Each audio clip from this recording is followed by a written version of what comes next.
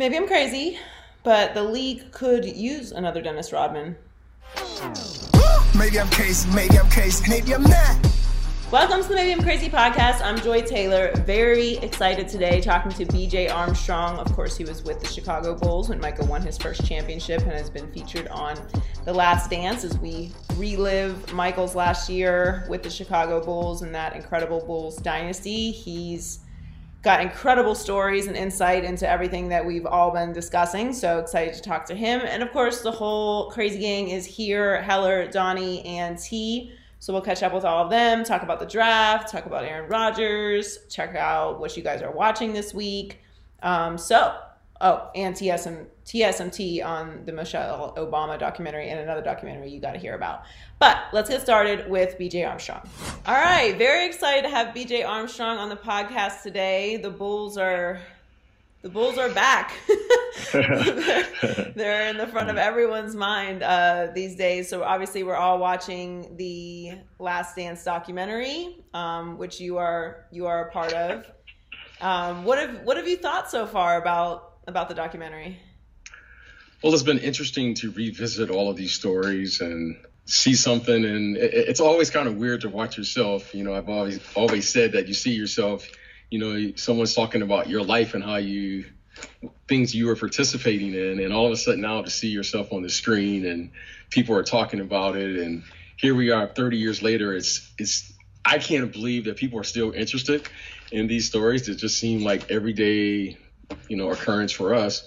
But here we are. It's a unique situation with, you know, the coronavirus and everything, and we're all at home. And suddenly this documentary is, you know, the thing that we're all talking about. But, you know, to be quite honest, it is kind of weird to see yourself on television. I don't know why. It just kind of freaks me out. But it's been great. And I think if anyone should tell the story, it should be Michael, because he was, without question, the leading character and all the things he did and had a marvelous, wonderful career. And it has caught the imagination and attention of the whole world, it seems like. It's pretty remarkable that they have this footage. Well, yeah, I mean, it appears to be that it's all from 1 year. Or at least the majority of it behind the scenes, I think it said is 98. Right. But to have all of this footage and seeing the young Michael Jordan and seeing how athletic he was and seeing all this footage that they had that you've never seen has been great. Or I should say, you know, the fans have never seen it. So it's been interesting to watch, and the reactions of all of the young people who've never seen Michael Jordan play live. That, to me, has been probably the most incredible thing. You know, I have a son now who's 19, so, you know, he's saying, Dad, was he really that good? Oh, I didn't know that. So to see their reaction to me is that's been the funnest part of the documentary thus far. Yeah, so I'm 33, but Michael Jordan was my favorite all-time athlete and Right. was my idol growing up. I'm 5'2". So I didn't really have a future in basketball, but when I was a kid, I thought I did. I mean, I played all through high school, and you know, he was my hero, and so I think people would have been as interested in it, the sports world especially. I think probably more lax fans or people that are, you know, not as in depth into basketball wouldn't have been so captivated by it if Corona wasn't going on, but. I don't know. Michael, to me, is one of those. Michael, and particularly the Chicago Bulls during, you know, your runs there.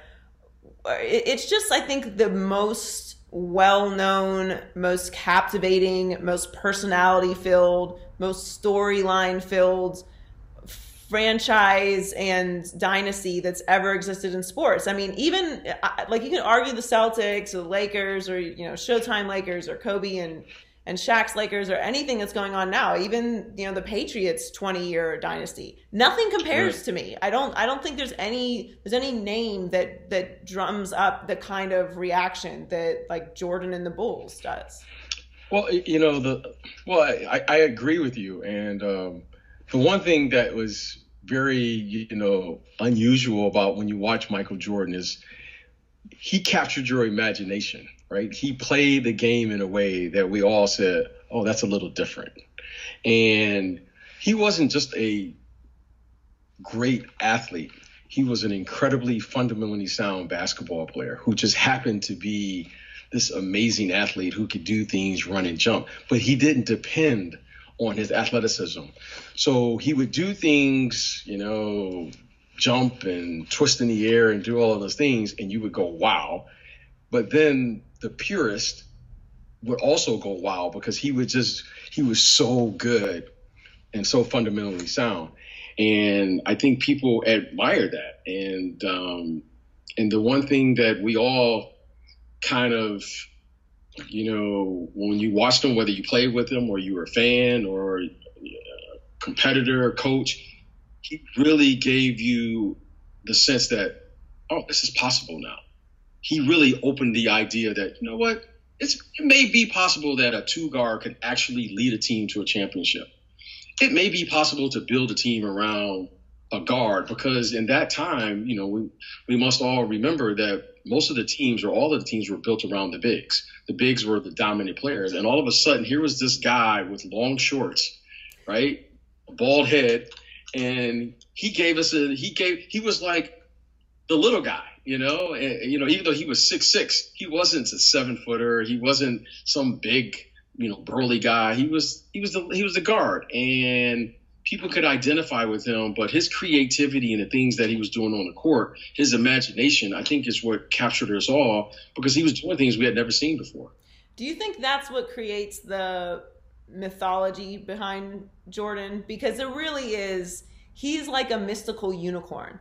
And watching this documentary, you're reminded he did struggle making it to the finals. He had problems with the Pistons. He didn't go to an organization that was well run or that was, turnkey situation. Like, he had to work and struggled, and not just because of him, obviously, but it was a hard road to get to that first championship, which is, where we are now in the story on The Last Dance. But when we talk about Jordan, we're talking about the Pistons now, but we don't talk about that. It's just like 6 championships, he's the greatest of all time.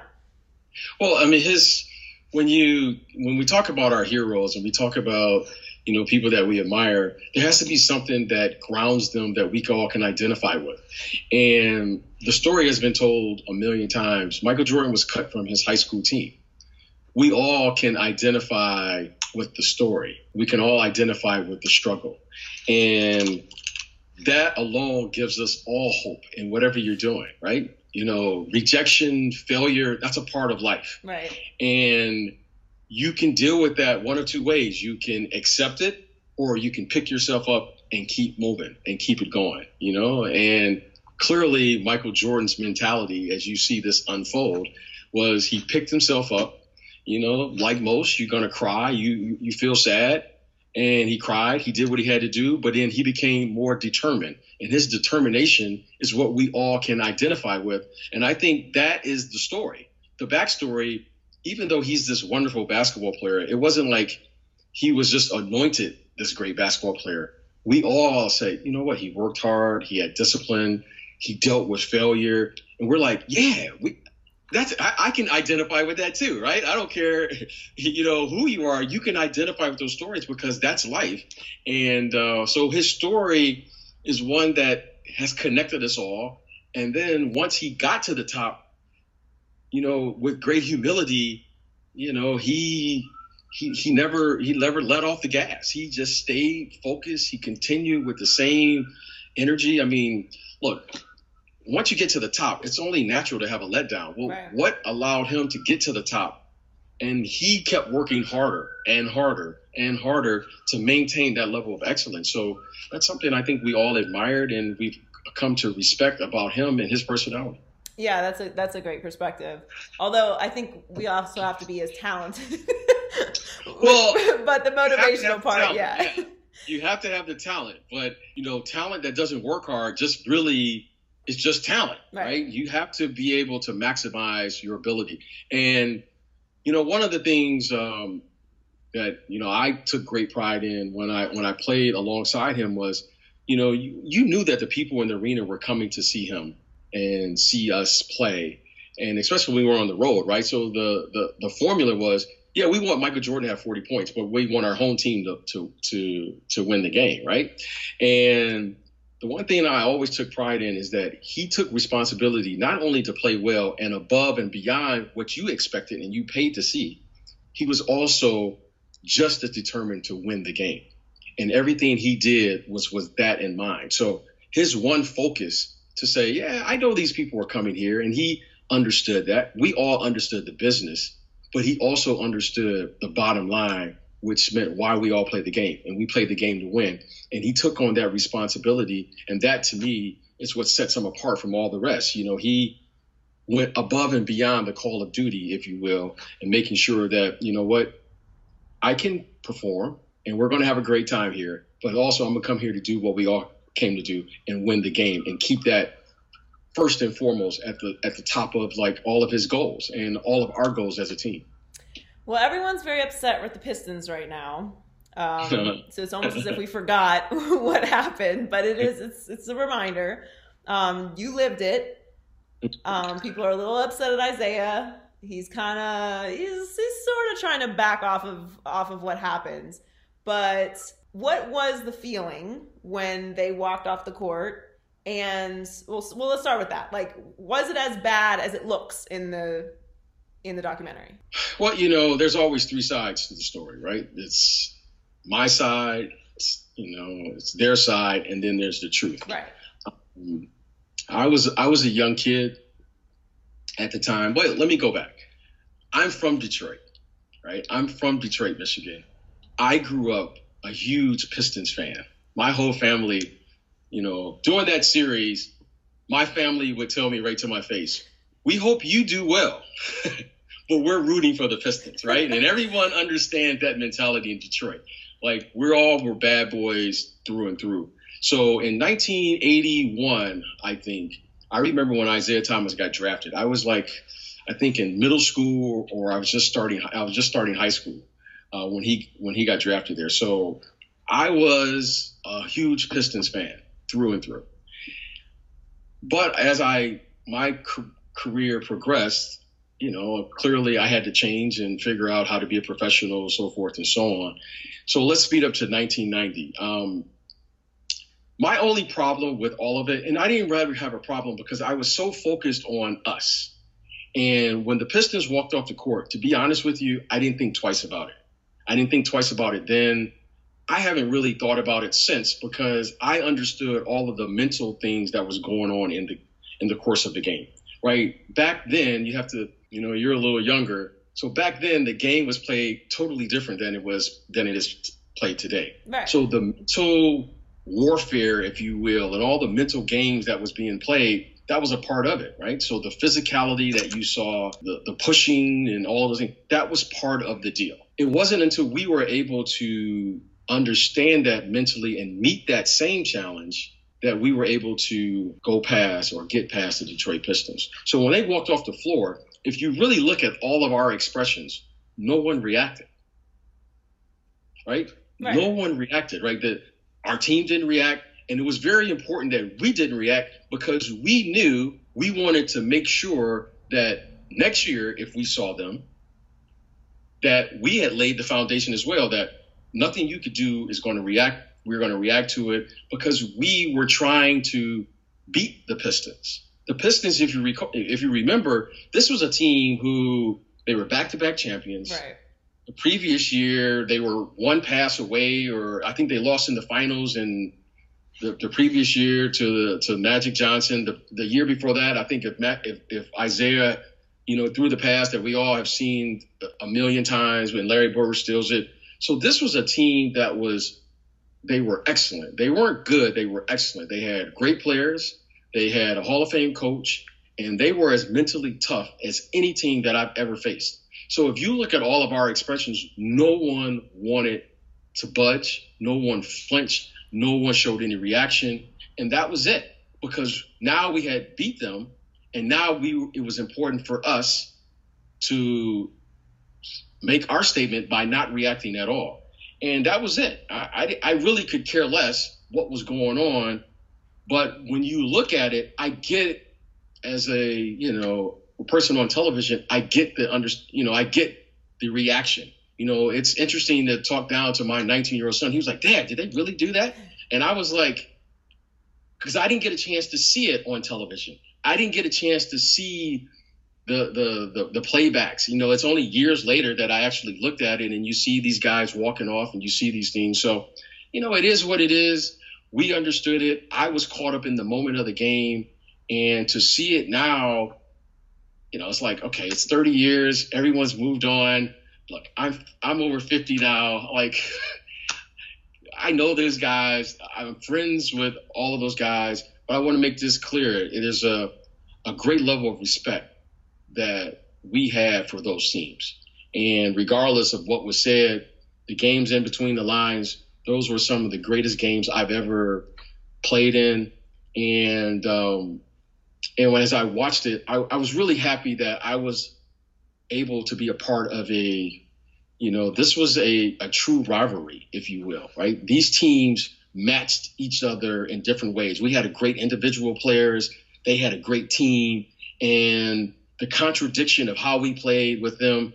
But when you really break it down, we were actually the same. Mentally, the toughness that was needed, we had to raise ourselves to them if we were going to reach that level of excellence ourselves. And eventually we found a way to do it. And the organization went on to win 6 championships in the next 8 years. So if you ask me, you know what? We learned the lesson we needed to learn. And as they say, the rest is history. So there's been some talk that the year before, I believe it was the year before, that the Celtics did that, whatever it was that they knocked off the Celtics, the Celtics did that to them. So Isaiah said on the documentary, like, that's just the thing. Like, when you dethroned a team, like, the other team just walked off.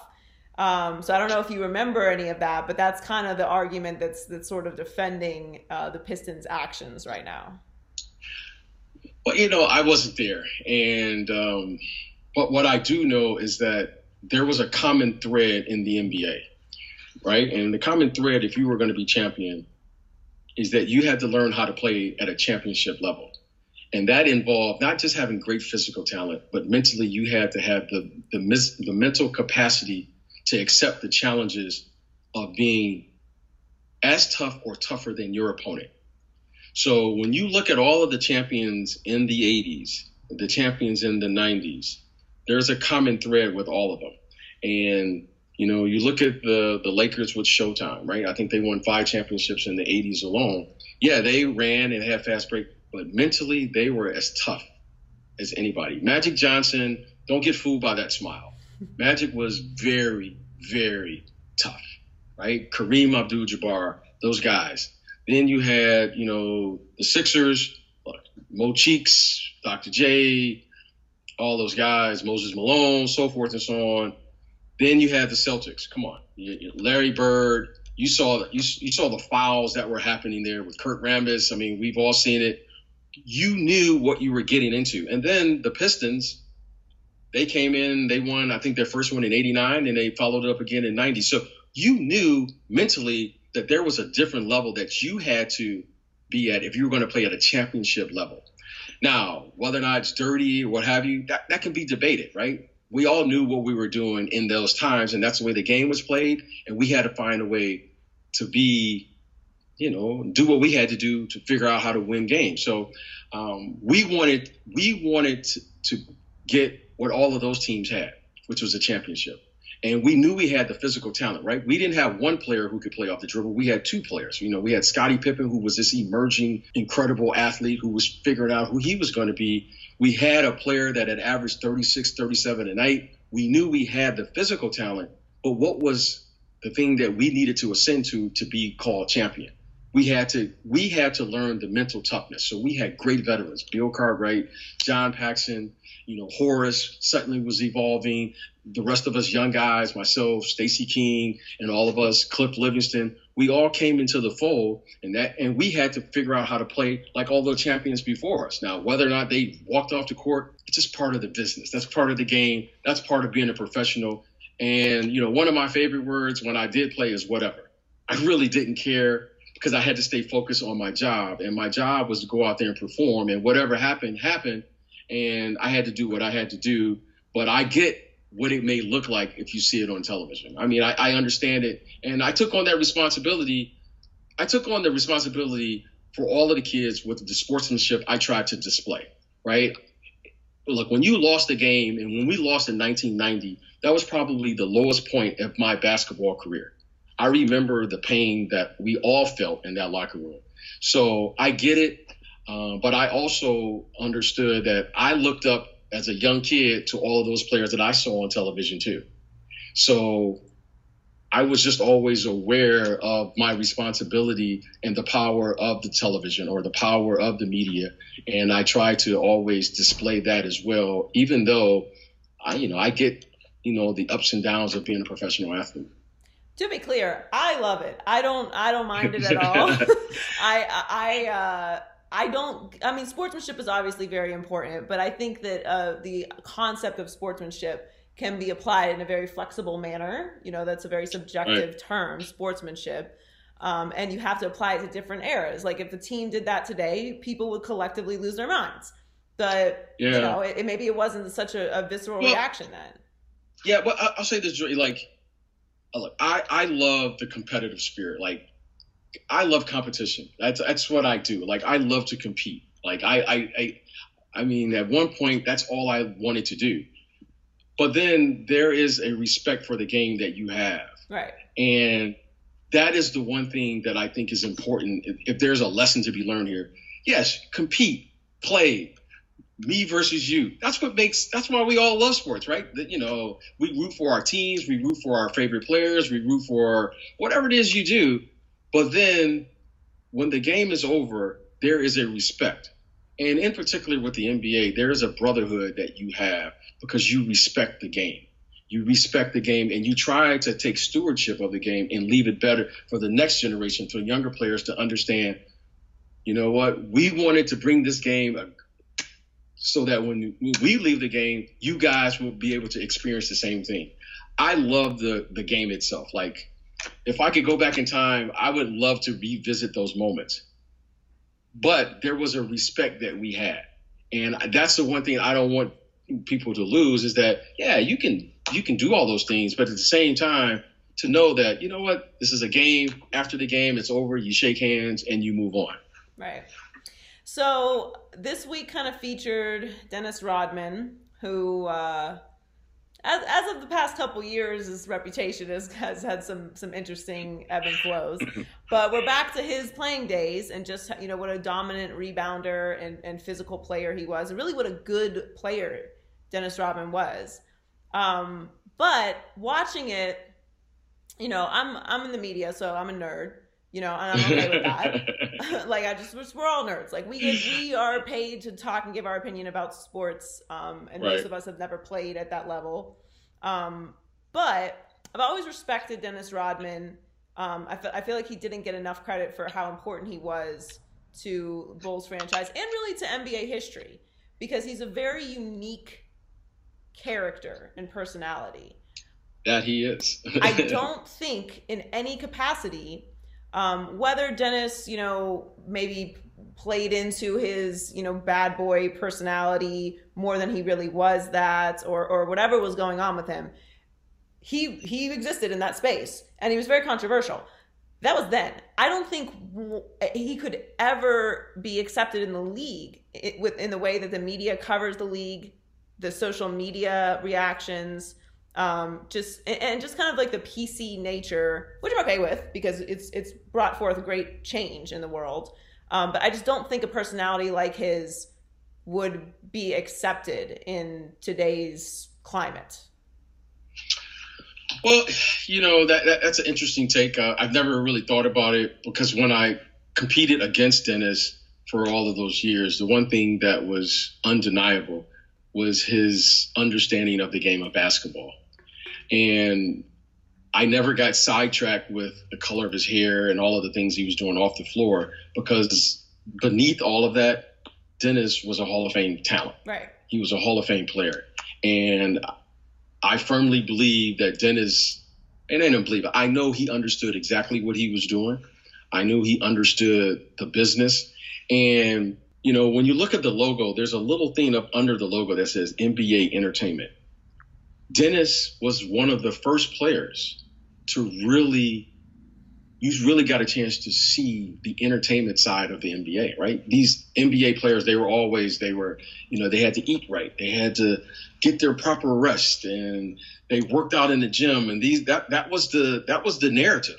Suddenly Dennis comes, he's got hair purple, he's got his fingernails painted. I mean, just walking out of every game with a Miller Lite in his hand. I'm like, getting on a bike with a Miller. He has an open beer in his hand, and he's getting on a motorcycle. Like, people would go nuts. Nuts. Yeah. I mean, one of my clients asked me, they was like, hey, why does Michael Jordan always wear a suit? And I thought that was so odd to me, because players today don't wear suits. Right. But they could identify with Dennis, with the way Dennis is dressing, because now that's fashion, right? Right. Okay. So Dennis was much farther ahead than most because he was into the entertainment aspect. But the one thing that we all respected about Dennis is when Dennis played in between those lines, he was all about his business. That's one thing that you can't take away from Dennis Rodman. All of the other things, hey, we got it. But Dennis was a player. He was always an excellent teammate, and he played the game at a very high level intellectually. He really understood how to play.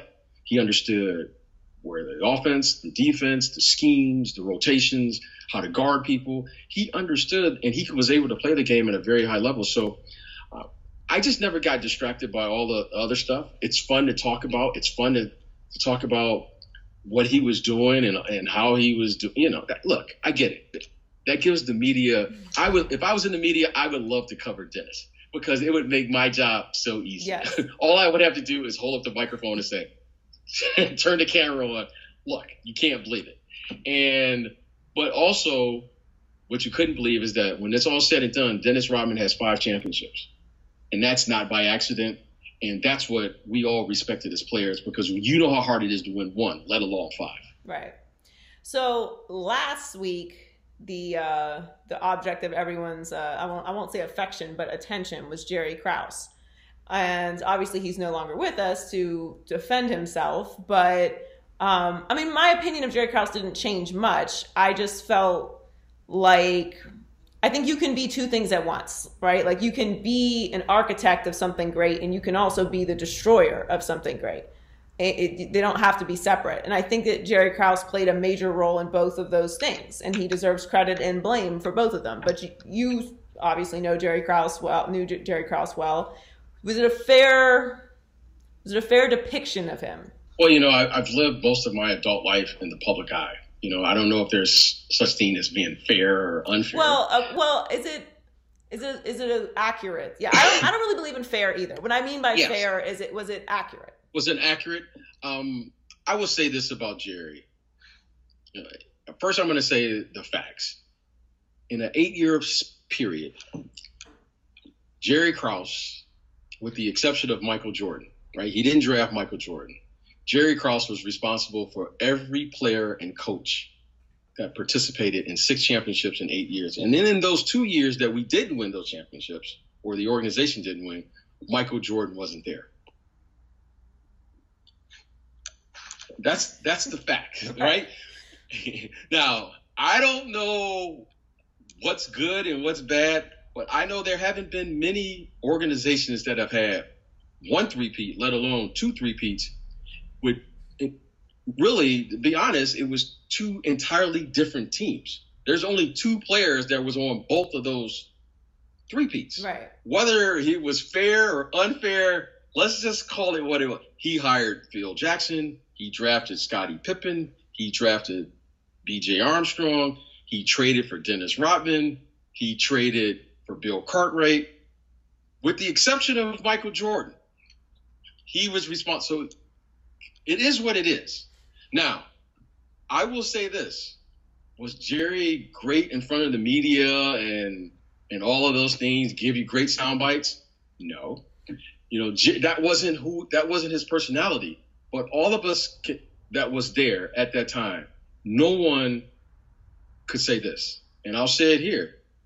You cannot deny that Jerry wanted to win just as much as any other player or any other person in that entire organization. Say what you want to about him. Some may be correct, some may be incorrect. No one could deny his intentions. No one ever said, or no one can say, and I worked with Jerry, that he didn't want to win. Now, you can argue maybe some of his tactics, maybe some of the things that were said, some of it's true, maybe untrue. It's all fair. You're in the public eye. But no one can deny the facts, what was accomplished from 1991, to 1998 or whatever, that 8-year window. No one can deny it. And he was there. It was, all of this happened on his clock. And, it is what it is. And that's the one thing that I wanted to always take pride in. And I think that's what allowed everyone that was in that locker room. Yeah, you realize quickly in the NBA or any job that you have, you don't have to like the people that you're with, but you have a responsibility to be a professional. You have a responsibility. So the professionalism of all was at an all-time high. And I think that's what you're seeing. That's what makes me laugh, because we function in chaos. We were better. The more things that was going on, as crazy as this sounds, we were actually better. And that's how we thrive. That's what we did. And, it is what it is. And like I said, I have to give the man his respect that he did it. It happened. No one can deny that. And he's not here. So, you know what? Hey, I'm just going to give him his respect and give all the people their respect, because we all were there. We all played our part. We did our job. And here we are 30 years still talking about it, because there's a lot to talk about. But for us that was there, hey, that was the only life that we knew. And we all performed when it was time to perform. Yeah, I think it's very difficult, I think, to examine dynasties and remove situations from them. It's like when you meet someone and you like them, and then they tell you something about themselves that you don't like. It's like, well, if I hadn't done that or been a part of that, I wouldn't be the person that you like today. Everything is a cause and effect of your experiences. So can you remove Jerry Krause and insert another maybe great executive, and then all of a sudden the Bulls have 10 championships? Maybe, maybe not. Maybe Michael needed to hate Jerry Krause in order to make all of that work. Right. Like you said, like you function in chaos, you get inspired by different things. I don't know if, but that's the risk you take, right? When you allow ego to get involved in things, because how history remembers you when it comes to those things might not be that favorable. Yeah, well, one of the things I think I want to point out here is, I think it was in episode 1 or 2, I can't remember, that Michael Jordan's dad said, following out, I'm paraphrasing here, if you want to get the best out of my son, just tell him he can't do something. So, everyone loves to talk about and what they could do or what this team was going to do or what have you. But the dedication and the work and all of those things to win is beyond. It's beyond my wildest imagination, right? As a kid, I would watch it, and I'd always ask myself, like, why does everyone cry when they win a championship? Well, when you finally get to that point, you will realize that it's not all games, right? The fact that you said this team could win 10 championships, I'm going, there's just no way that anyone could win 10 championships, because your body can't take that, right? But it sounds great. And I get it, right? When you start playing, I just take this as an example. When you start playing 20 to 20 something games a year, just in the playoffs, in a condensed amount of time at a higher level, because the playoffs are played at a higher level, that takes a toll on your body. So next year, when you go to All-Star Weekend, start looking at how these guys are moving around. Start looking at Kevin McHale and all of these guys. They're all limping for a reason. It just pounds your body, right? Your body can only do so much. And you look at Michael Jordan in 1986, he was flying around, dunking and jumping. You look at him in 91, 92, 93, he's still flying around, jumping. 96, 97, 98, he's shooting fadeaways. So the genius of Michael Jordan, the true genius, and I don't know if they expand on it or not, is the player that he was in 91, 92, 93, he could just overwhelm you with his pure, raw athleticism. The player you saw at 96, 97, 98, he was a totally different player. He got the same and achieved the same results. But the genius part of it, he was able to do it in a way that was totally different. So when you see a player mature and have a second act like that, that's like genius.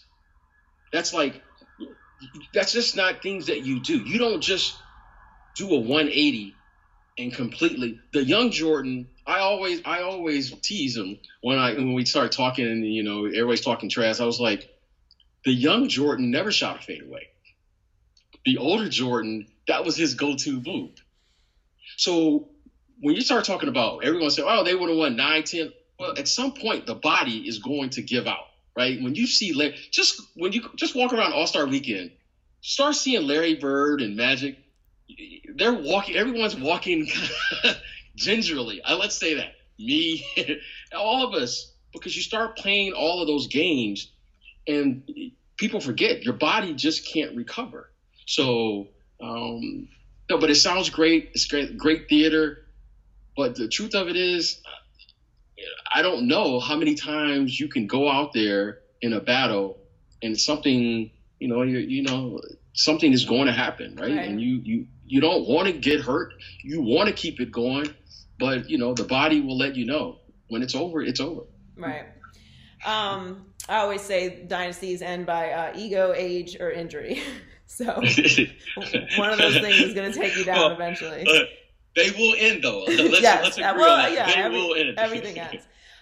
Before I let you go, I had lots of takeaways, but one lingering takeaway I had from watching the documentary, and I kind of felt this way when I watch a lot of documentaries about superstars in the 80s and 90s and earlier than that as well, that there was really like a specific kind of hero worship that existed before social media and the internet that I think puts these, Michael Jackson and Prince and Jordan in these kind of categories of untouchables. And I don't know if it's a good or bad thing. I guess it depends on the individual.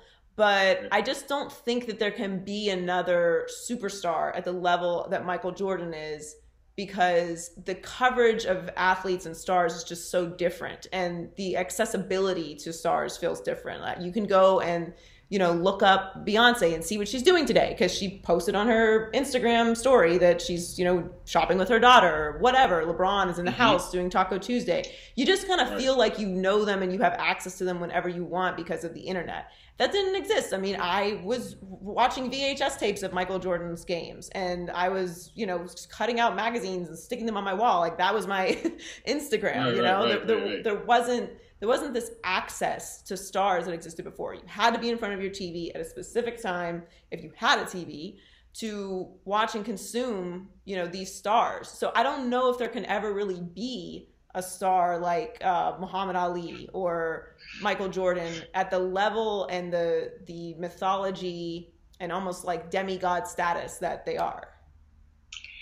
Well, yeah, I mean, I think that's an excellent observation. And, when you start looking at culture and you start seeing, our stars, our heroes, right? I remember growing up, Muhammad Ali was a hero. And my dad would talk about him, my grandfather would talk about him, and they would share the stories. And it just seems like he was this mythical figure that I just couldn't imagine. And if I saw him on television, it was like, wow, at that time. As media and all of those things come about and we get new platforms, right?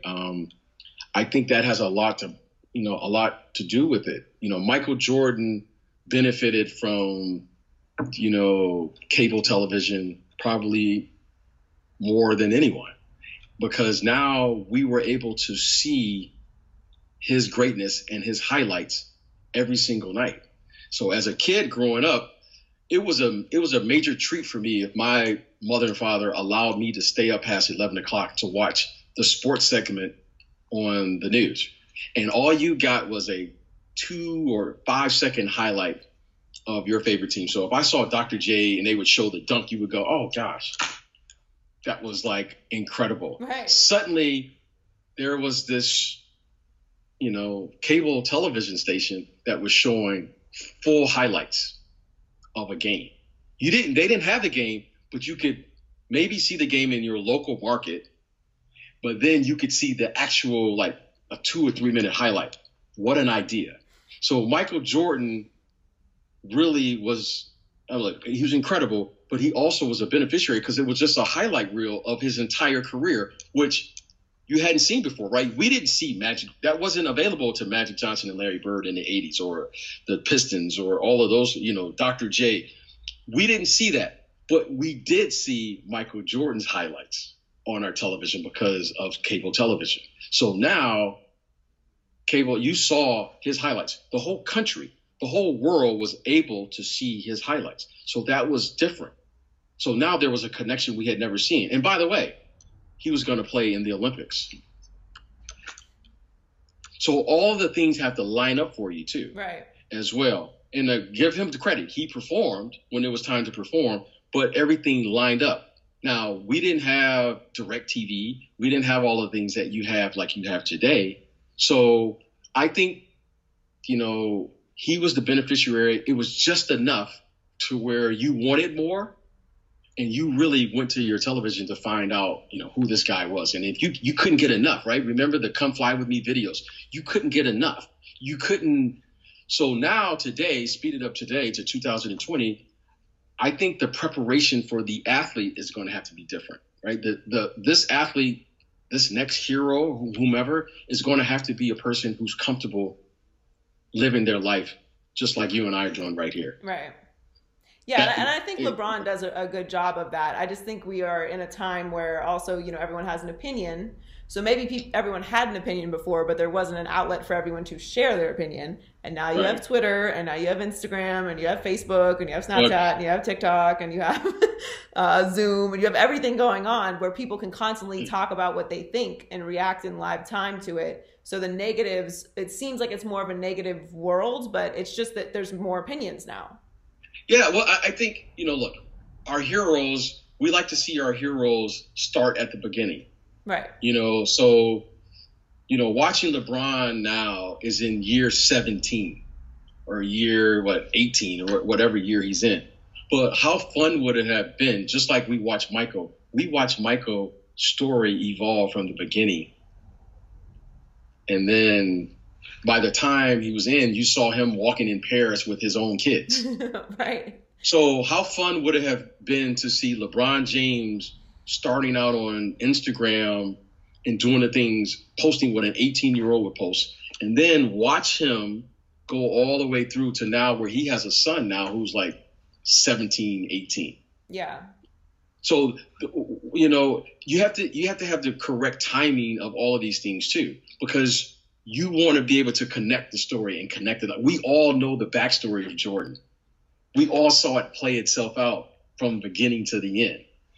Now we have a new median, and none of our heroes have started from the beginning on these platforms yet. Right. Yeah. We had LeBron at 16, but it was still Sports Illustrated. And it wasn't quite at the start. I think it would be interesting to see it unfold in this, whether it's Skype or however it will come.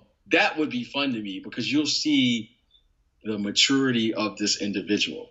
And then you'll be like, you know what? Because I remember LeBron when he first came in. To see him now, it's like amazing to me to see the maturity of, what he's done, how he's handled the situation, how he's gone through this league, how he handled it as a high school kid, to see him now as an adult, schools, and all of the wonderful work that he's doing. So it's, at some point it'll all line up, and hopefully you and I will be around. Me, I'm old. You'll be around to see it for You're sure. not old. Thank you so much for coming on with me. I really appreciate it. I could talk ball with you for the next 3 hours, but I don't want to take up any more of your time. But I really appreciate it. It was really fun. so jealous, honestly, of you. You've had so many incredible basketball experiences, but thank you again. I really appreciate it. Hope you're safe and well and your family's safe and well, and hope to see you in the studio soon. Joy, thank you so much for having me on. It's always a pleasure. And you were with me. You know, you were the fan. So I get it. You shared it. Hopefully enjoyed it. I know you growing up out here, probably in LA, you were a Laker fan. So no, I actually grew up in Pittsburgh. So I was like, I was like that kid that like was a Chicago Bulls fan. And then, you know, after Jordan retired, I went to Kobe and then Wade. So I've settled on the Heat.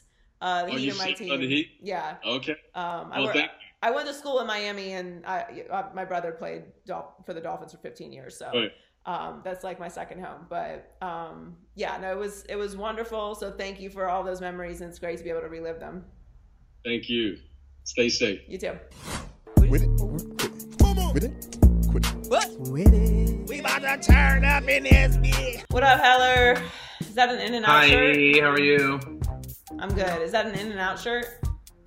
It is. I miss it so much. And their gear's kind of nice. Like, this is not a terrible...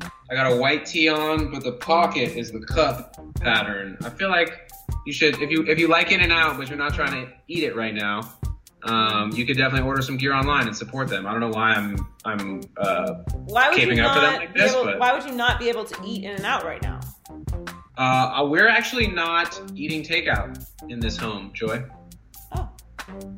We have cooked all of our meals. I have not. I am. It's all right.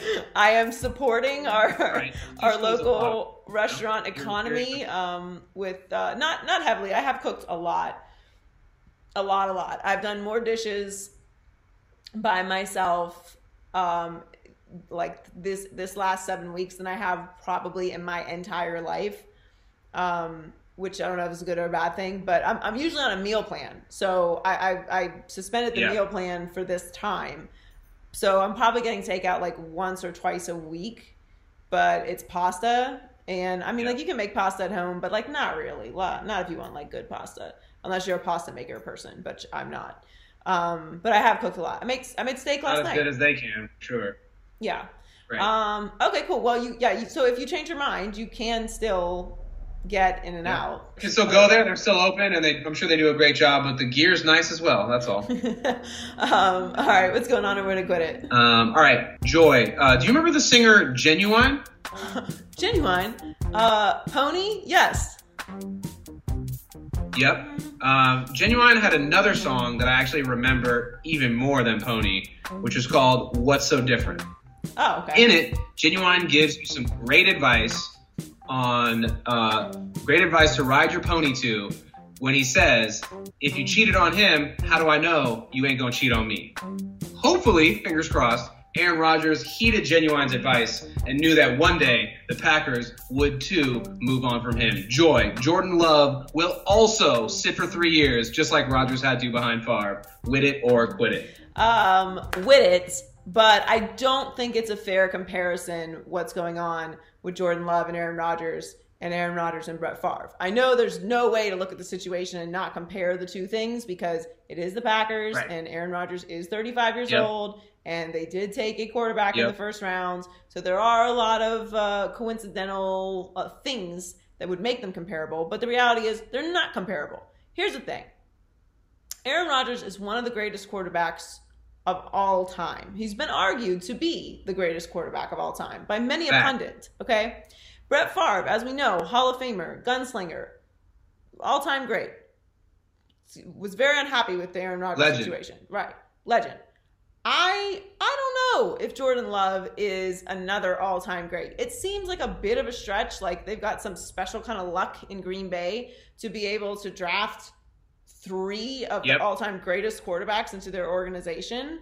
Here's the thing. I think Jordan Love was overdrafted. And regardless of whether you think that they need to get a quarterback for their future or not, they were just a few months ago in the NFC Championship game with a 13-3 record. So close. That close. Now listen, a lot of people felt like they were frauds and they really weren't as good as their record. I say you are what your record says you are. I was behind the Packers all year. I thought they were better than a lot of teams thought they were. And guess what? At the end of the day, there were 4 teams left, and Green Bay was one of them, with all that talk and all of that hate. So the thing about it is stop messing this up for Aaron Rodgers. I understand if you want to get a quarterback for the future. Take his ass in the 3rd or 4th round like a normal team.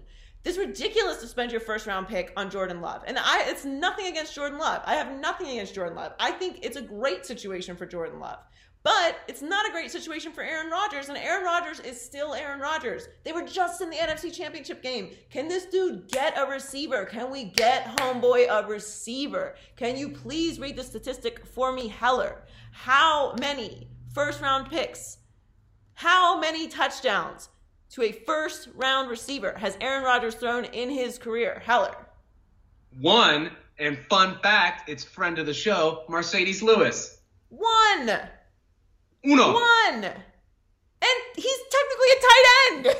Right. He's not even a receiver. Okay. Nope, So, and they definitely didn't draft him. No. They definitely didn't draft him. Definitely did not draft him. Can we get him a 1st-round receiver, please? Green Bay they've got like a secret blood pact with the NFL that they will not draft a wide receiver for him. It's ridiculous. It's nothing against Jordan Love. Great. He's going to come in, sit, learn behind Aaron Rodgers. What a great situation for a quarterback that everyone was very unsure of. What a great organization to go to. Clearly knows how to develop quarterbacks, right?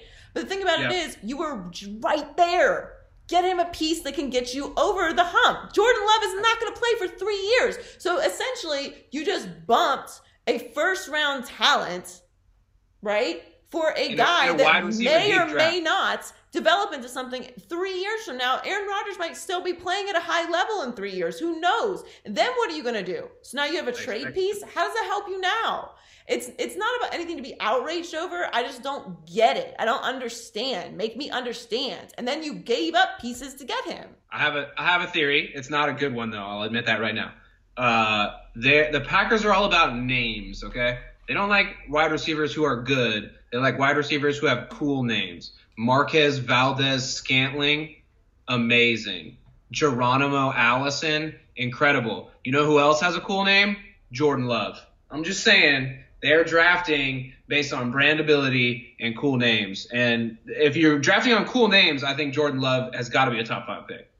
It's a strong theory because it's the only thing I can think of, the only thing that's been pitched to me that makes any sense.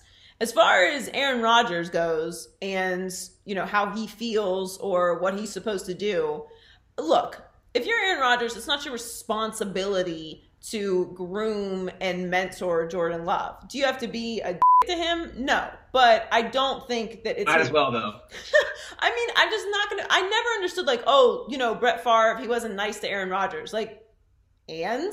What does Brett Favre owe the Green Bay Packers or Aaron Rodgers? Would it be nice of him to do that? Sure, if that's your personality. But you got to be authentic, and we know what Aaron Rodgers is. Aaron Rodgers is not a warm and cuddly person. He wears sweaters and drinks scotch and is coy and is a smartass. And I'm totally fine with that because that's his personality. He's not going to mentor Jordan Love, especially when they were just in the NFC Championship game. So the year before Aaron Rodgers was drafted, the Packers were 10-6.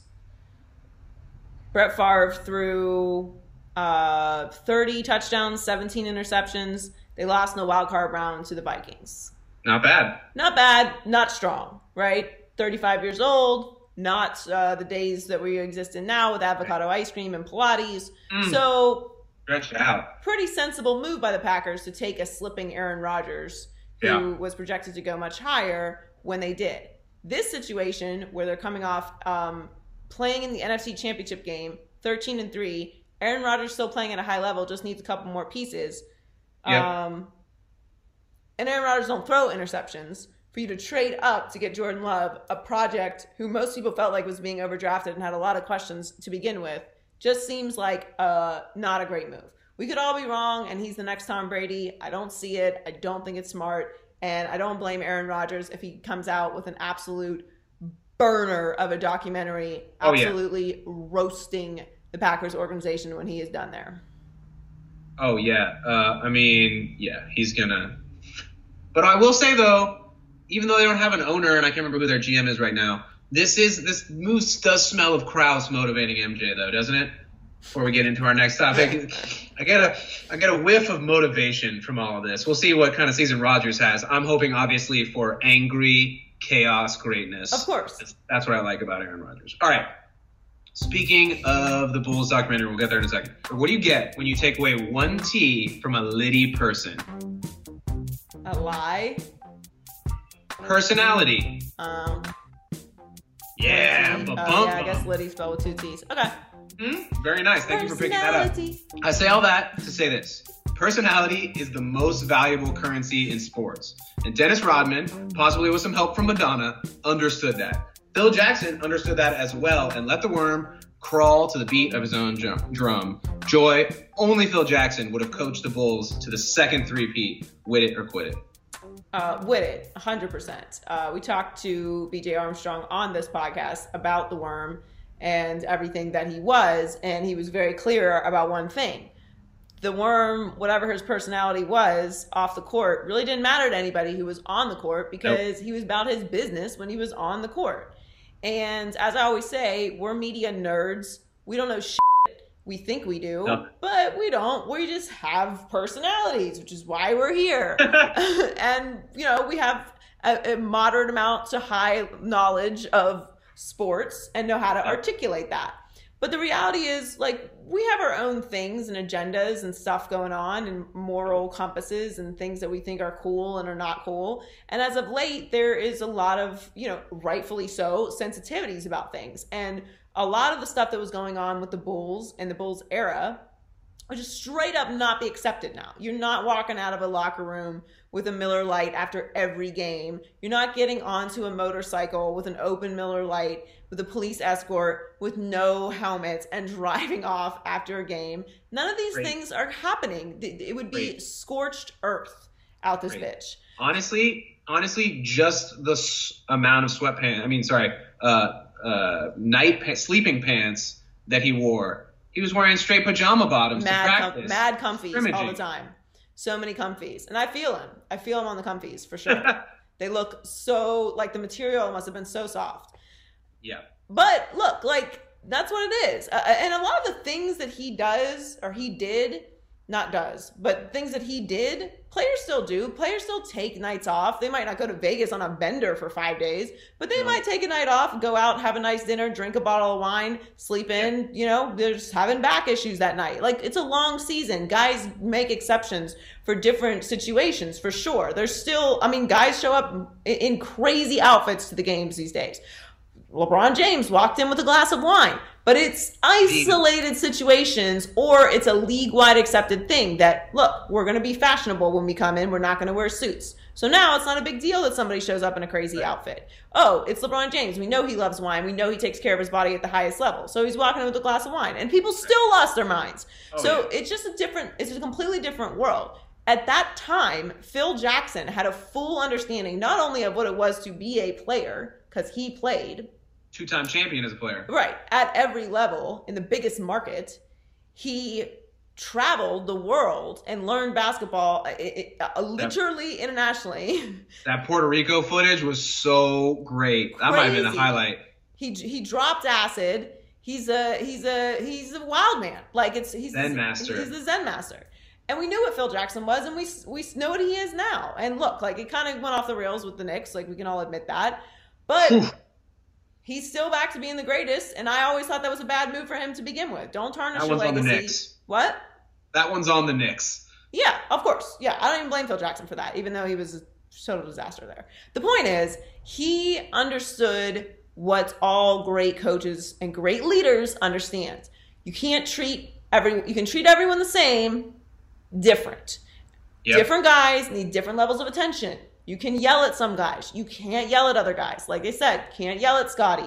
Don't be yelling at Scotty. He's going to go in his little cocoon and disappear. You have to have the self-discipline and the self-awareness and the management of your own ego to know how to relate to players and to relate to different personalities. And aside from that, the biggest takeaway that I've had from the personalities that were on this team and Phil Jackson managing them is that what I always say and I always preach, and I say it ad nauseum, is because it's the truth. Personalities create content. We work in the content business. So persecuting someone for being different, persecuting someone for having a different worldview, persecuting someone for being eccentric or being loud or being opinionated or expressing their beliefs. Look, I don't have to agree with everything that you say. And if I don't agree with what you say, I don't gotta like you, period. We live in a very divided society. You don't have to like anything that I say. You can go watch another podcast. Like, I prefer you watch ours, but this is the world that we live in. Encourage personalities. You need to encourage conversation. Conflict is different than conversation. And sometimes conversations about things that you don't understand, like, for example, Dennis Rodman being a different character, and you could see that he needed to be managed differently. He had mental health issue, a clear mental health issue that needed to be dealt with. That's just, you saw it in the documentary, talking about him being in his car with a gun, like he almost killed himself. There's levels to everything that everyone is going through. And I don't want to make a far stretch here, but like, this is always my issue with the media and Cam Newton. It's like, can you just let him be the personality that he is? Everybody doesn't have to be a square. I could picture Barbara Walters sitting on the ground, leaning against the couch, trying to understand what Cam Newton's about as well. And Cam Newton is nothing like Dennis Rodman. Nothing like Dennis Rodman whatsoever. But he's still criticized to that level. And listen, like, I'm not trying to make these wild swinging parallels. All I'm saying is it's an example of a big personality that the media has this like thorn in their side over, rather than just enjoying what it is that he is. Everybody doesn't have to be Tom Brady. Everybody doesn't have to be Andrew Luck.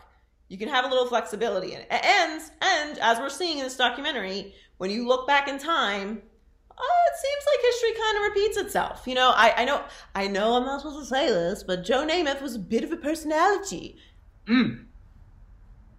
Just a little bit. Yeah. Just a little bit. Muhammad Ali had a little bit of a personality. And guess what? Everybody didn't like Muhammad Ali back in the day. We love him now. That's the thing that people, I think, who are just casual sports fans miss about personality, is that if let's say someone is watching this right now and they hate you, that's still a strong opinion. You still impact how they think about a thing. You still pop into their brain in some way. And that, my friends, is a win. That's how we have jobs. That's how this whole thing moves along. Right. That's the game. And so hating on someone and having an opinion about it is what we're going for. And that's what we got. And personality gives us that. And Jerry Krause gave that to Jordan and the Bulls. And Phil. He gave Phil an offensive system. Forget a personality. He gave him an offensive system. He paired him with Tex Winter and gave it all to him. You're going to die on this Jerry Krause. I'm yanking it back from Cam Newton to Jerry Krause. You're going to die on this Jerry Krause hill.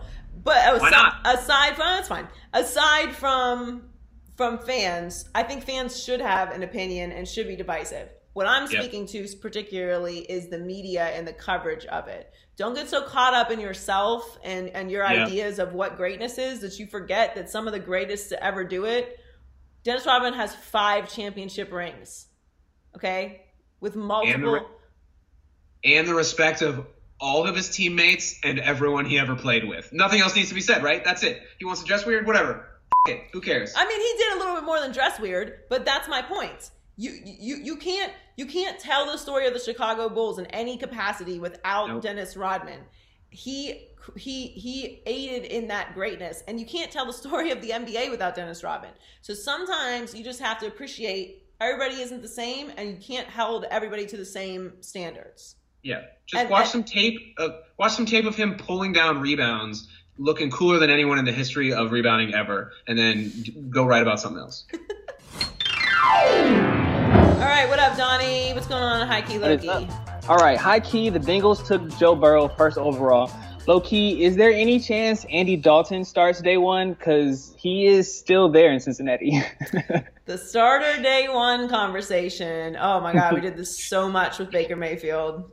Yeah, let it begin. Let it begin. Yeah, he's got to start. I'm going to stay consistent with this. He's got to start. Now, he has said that he's been going over the Bengals offense or it was reported that he's been going over the Bengals offense for a couple weeks now. So he's already been studying it as far as like tape and X's and O's goes. And I'm sure the second that they officially drafted him, his playbook was on the way and he's digging right into that. But, Zach Taylor said there is a concern about getting them out in the field and getting them reps. And how do you make up for those lost reps during this time when, we're not in OTAs and they aren't able to get on the field together? In normal circumstances, he's off to Cincinnati and they're getting after it as soon as they can. But that's not the case right now. And there's only so much training you can do by yourself other than just staying in shape and how much studying you can do before actually applying it. Now, they're going to do the best they can.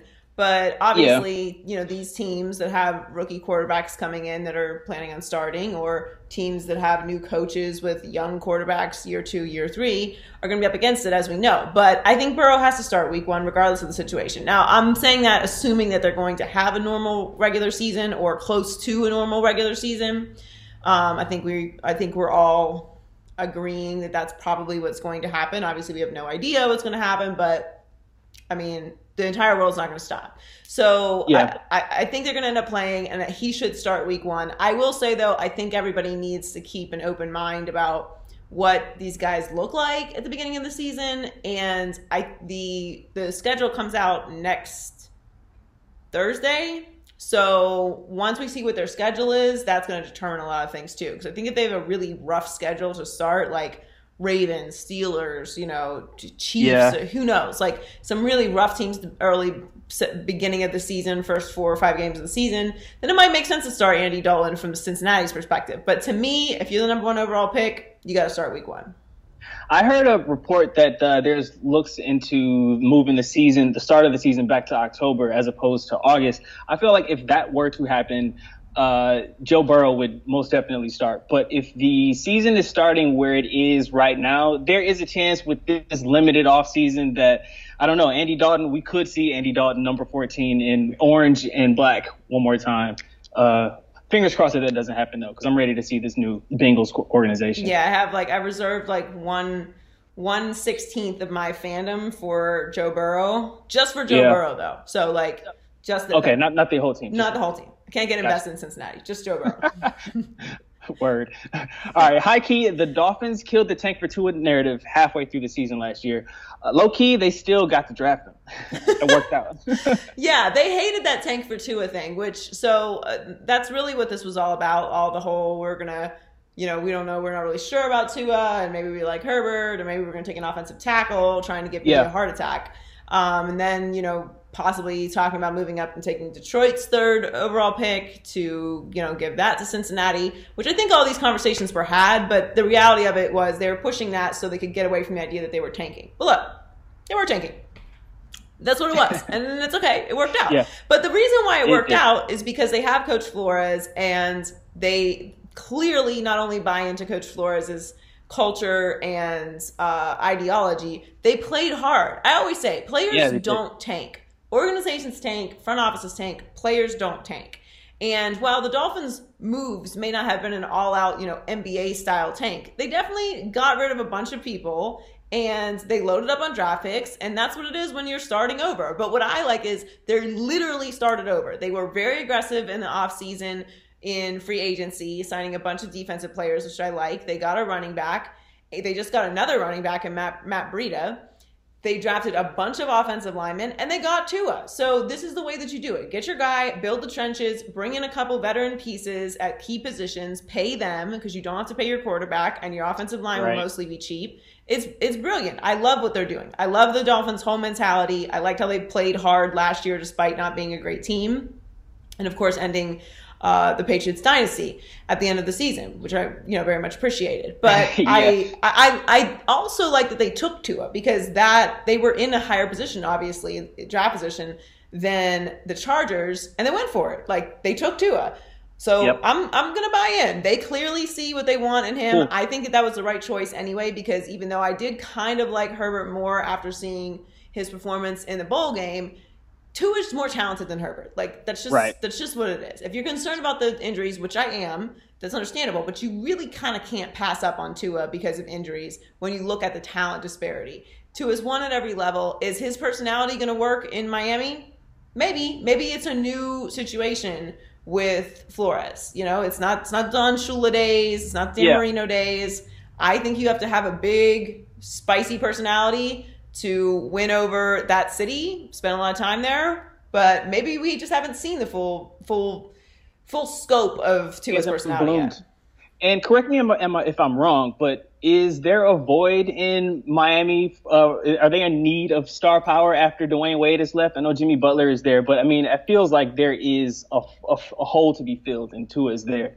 Absolutely. I mean, the Dolphins have needed star power really, I think, since my brother's days. Like that, those were kind of the last days where there was really like an identity and there was a buzz about the Dolphins and what they were capable of and what they were going to do. And it's not that they don't have some stars on the team. They do. You know, Jarvis Landry was a star in Miami. You know, they have some pieces throughout, but it just never really felt like, you know what? We've got momentum. We've got some energy going here. This works. And so everyone's really excited about it. I am too. So I'm looking forward to seeing it. Now, the Heat are the Heat. Like, the Heat are getting better. They're obviously in the playoffs this year. They had a great season. They have a lot of young, exciting players. But the Heat are always going to be that because Pat Riley's there and he's the godfather. But when it comes to football, we obviously know what UM has become, which is a disaster. So, yes, the Dolphins desperately needed this whole thing. High-key, Justin Herbert's the long-term successor to Phillip Rivers. Low-key, Tyrod Taylor's the guy for the Chargers in the short term. Yes. Tyrod is the guy in the short term. I actually think Tyrod could possibly end up starting for 2 years. I think he probably should, but maybe pressure from Los Angeles to get Justin Herbert out there, that could become a problem. But I definitely think that he's going to be the starter for the entirety of this season, as he should. Yeah. Justin Herbert is still really raw. He was probably overvalued in this draft, but, you know, there was just a lot of teams that needed a quarterback. So, you know, I think he's in a great position to learn behind Tyrod. I think Tua would have been in a great position as well. He's a great pro, and he deserves an opportunity to show that he's a franchise quarterback. Obviously, we know what he did in Buffalo.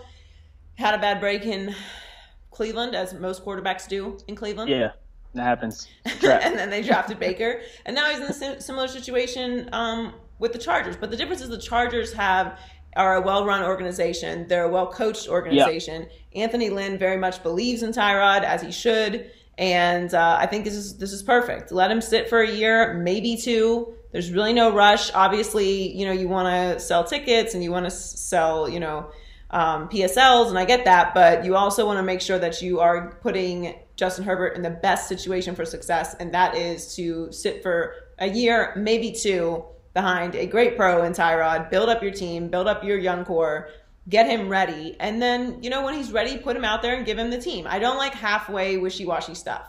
It's got to be either Tyrod's team or, you know what, Tyrod's going to get him ready, or, you know, the competition's going to be going on during training camp, and who knows what goes on during training camp. Like, Justin could look terrible, or he could look amazing, and then that starts to put pressure on them to start him right away. I think it will go as, this is Tyrod's team for this year. You're going to sit. We're going to, you know, help you develop into what you need to be in the NFL, and then put you out there when the time's appropriate. You know how I feel about non-decision stuff. I can't have it.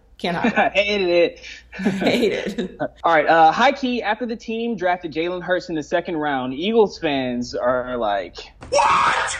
What the f***? A quarterback? What the f***? We have a fucking quarterback! Low-key, relax. This pick could end up being genius, you guys. Just chill. Take a breather. That's what Packers fans should be doing. That's the reaction Packers fans should have. That would be appropriate. Look, Eagles fans, listen, I got a lot of love for Philly, but Eagles fans hate everything. They hate every idea. They love being upset. They love to be upset. They love it. And what for? You know, you live in a great city of Philadelphia. You got awesome food. Yeah, awesome cheesesteaks. You know what I mean? You got a cool word to use for everything. Everything's a John. You know what I'm saying? Nobody else knows what that means. Okay, unless you've been around someone from Philly. Thing. Yeah. Yeah, it's a thing. It's a whole thing. Well, what do you got to be upset about? Now, listen, that said, I was shocked. I was very surprised when I saw them take Jalen Hurts. But Carson Wentz is not known for being super available. And you want to have a guy there who you don't have to pay a lot of money, who's not going to necessarily challenge for the starting spot, who can develop into being a really strong backup. There was a lot of talk about how far Jalen Hurts was going to slip in this draft. I like Jalen Hurts. Jalen Hurts, to me, is a winner. He put up great numbers, obviously, at Oklahoma. We know he did at Alabama. Okay, so he got beat out by Tua. Tua is great. So there's no shame in that. This is a great situation for Jalen Hurts. I think that it's a great situation for Philly as well. And this whole idea like it's too high or whatever, like the Aaron Rodgers, Jordan Love situation, too high. Too high. It's too much. You have Aaron Rodgers. But Carson Wentz is hurt a lot. A whole lot. A whole lot. Okay? You already paid him. So you don't want to bring in another backup quarterback and have another Nick Foles situation. Like, who are you going to bring in? You need to have a backup quarterback that can go in and actually perform because you don't know how reliable he can be. I think it's a great situation for both sides. I don't know what the panic is about. I'm looking forward to see what they do. I've heard that they're going to be probably working him into the offense, like in a Taysom Hill kind of a way. And that should be exciting from an Eagles fan standpoint as well. You guys are going to have a different dynamic in your offense coming up. And like you said, Carson Wentz has a tendency to get hurt at the worst of times. The worst. So, I mean, this is good. This is a good thing. This is good. Chill. Everybody relax. Everyone chill.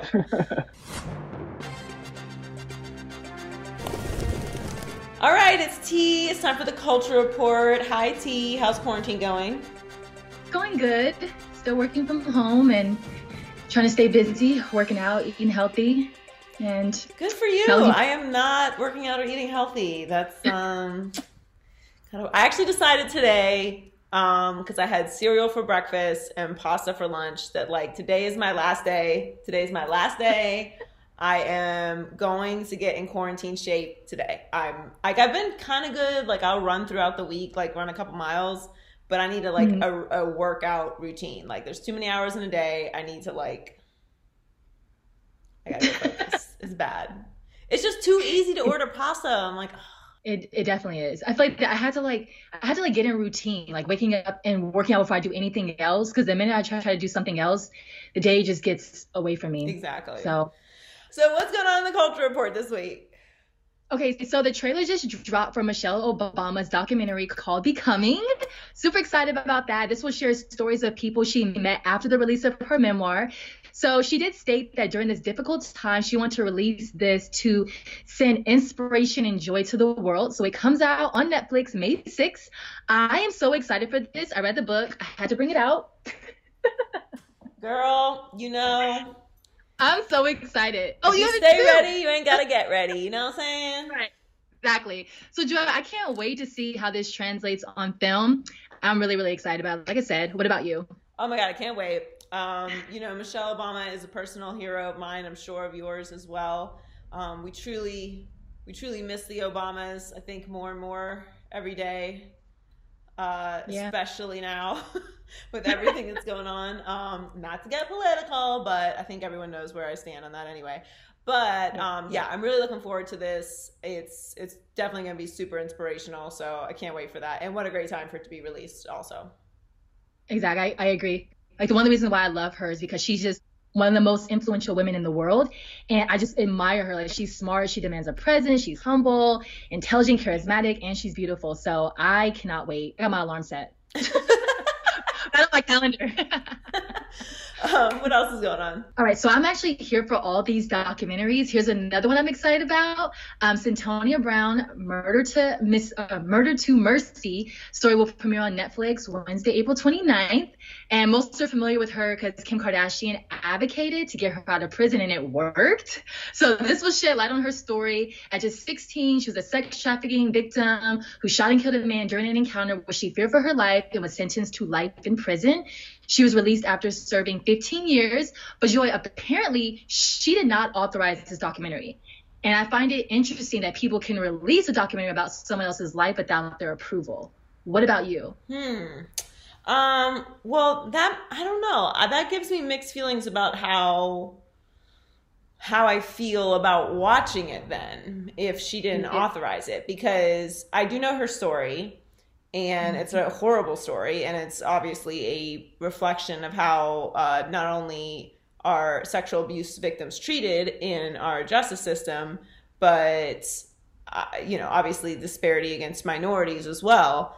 But this is interesting. So I don't know how I feel about watching and consuming it if she didn't authorize it. Now, you can do a documentary about anyone. I mean, there's documentaries about presidents and documentaries about famous people that don't necessarily have to be authorized in order to do them. Now, certain footage that they may have, you might not get access to because they don't have final say over what it is. But if you're a public figure, I'm pretty sure people can just do documentaries about you.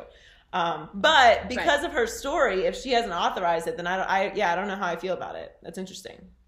Yeah, I don't know either, but I mean, I can see that, but I'm still gonna watch it. Well, you let me know how it is. I will. What else is going on? Okay, so a couple shows I've been watching. Well, actually, just one this week. I finished Little Fires Everywhere. It's based on this novel by Celeste Ng. Have you heard of it? I have. Why is my brain not working? Kerry Washington's in it, right? And Reese Witherspoon? Yeah, and Reese Witherspoon. Yeah.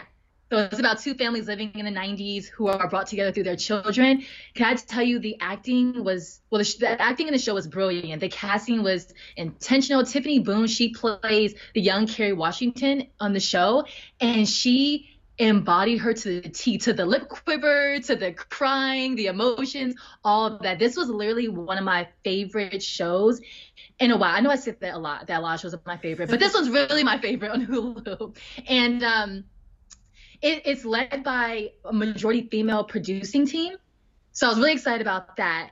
And the way it ended, I don't think we're going to get a season 2, but I'm definitely hopeful. But based off the book, there wasn't a season 2. So it ends like leaving you wanting more. So it's like it's a mini series basically.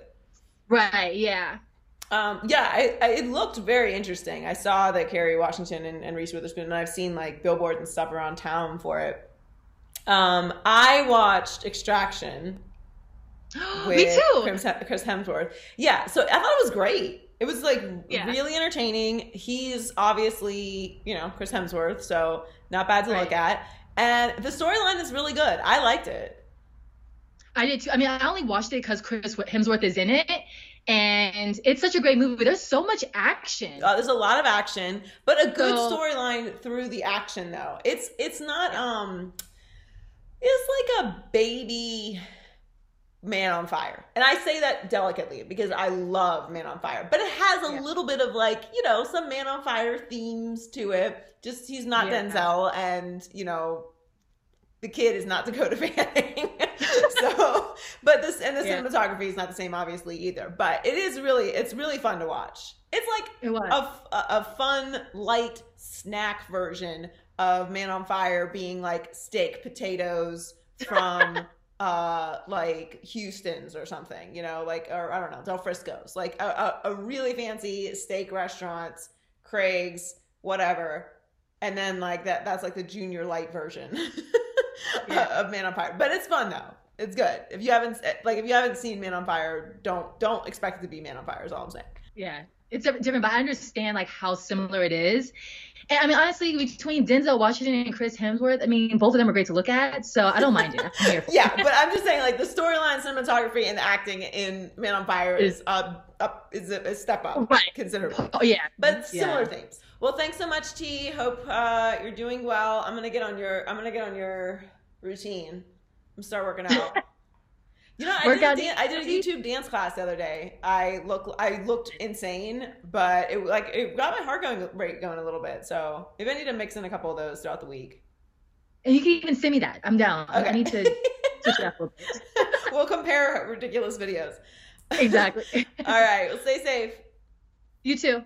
Thanks so much for joining us this week. Really appreciate you stopping by. Make sure you subscribe on YouTube. Just click the subscribe button. Check us out on social media at Maybe I'm Crazy Pod, and you can listen on any podcast app that you use: Apple Podcasts, iHeartMedia app, SoundCloud, and Spotify. We appreciate you. Hope you're staying safe. Hope that you're well, and we'll catch you again next week. Maybe I'm crazy, maybe I'm not.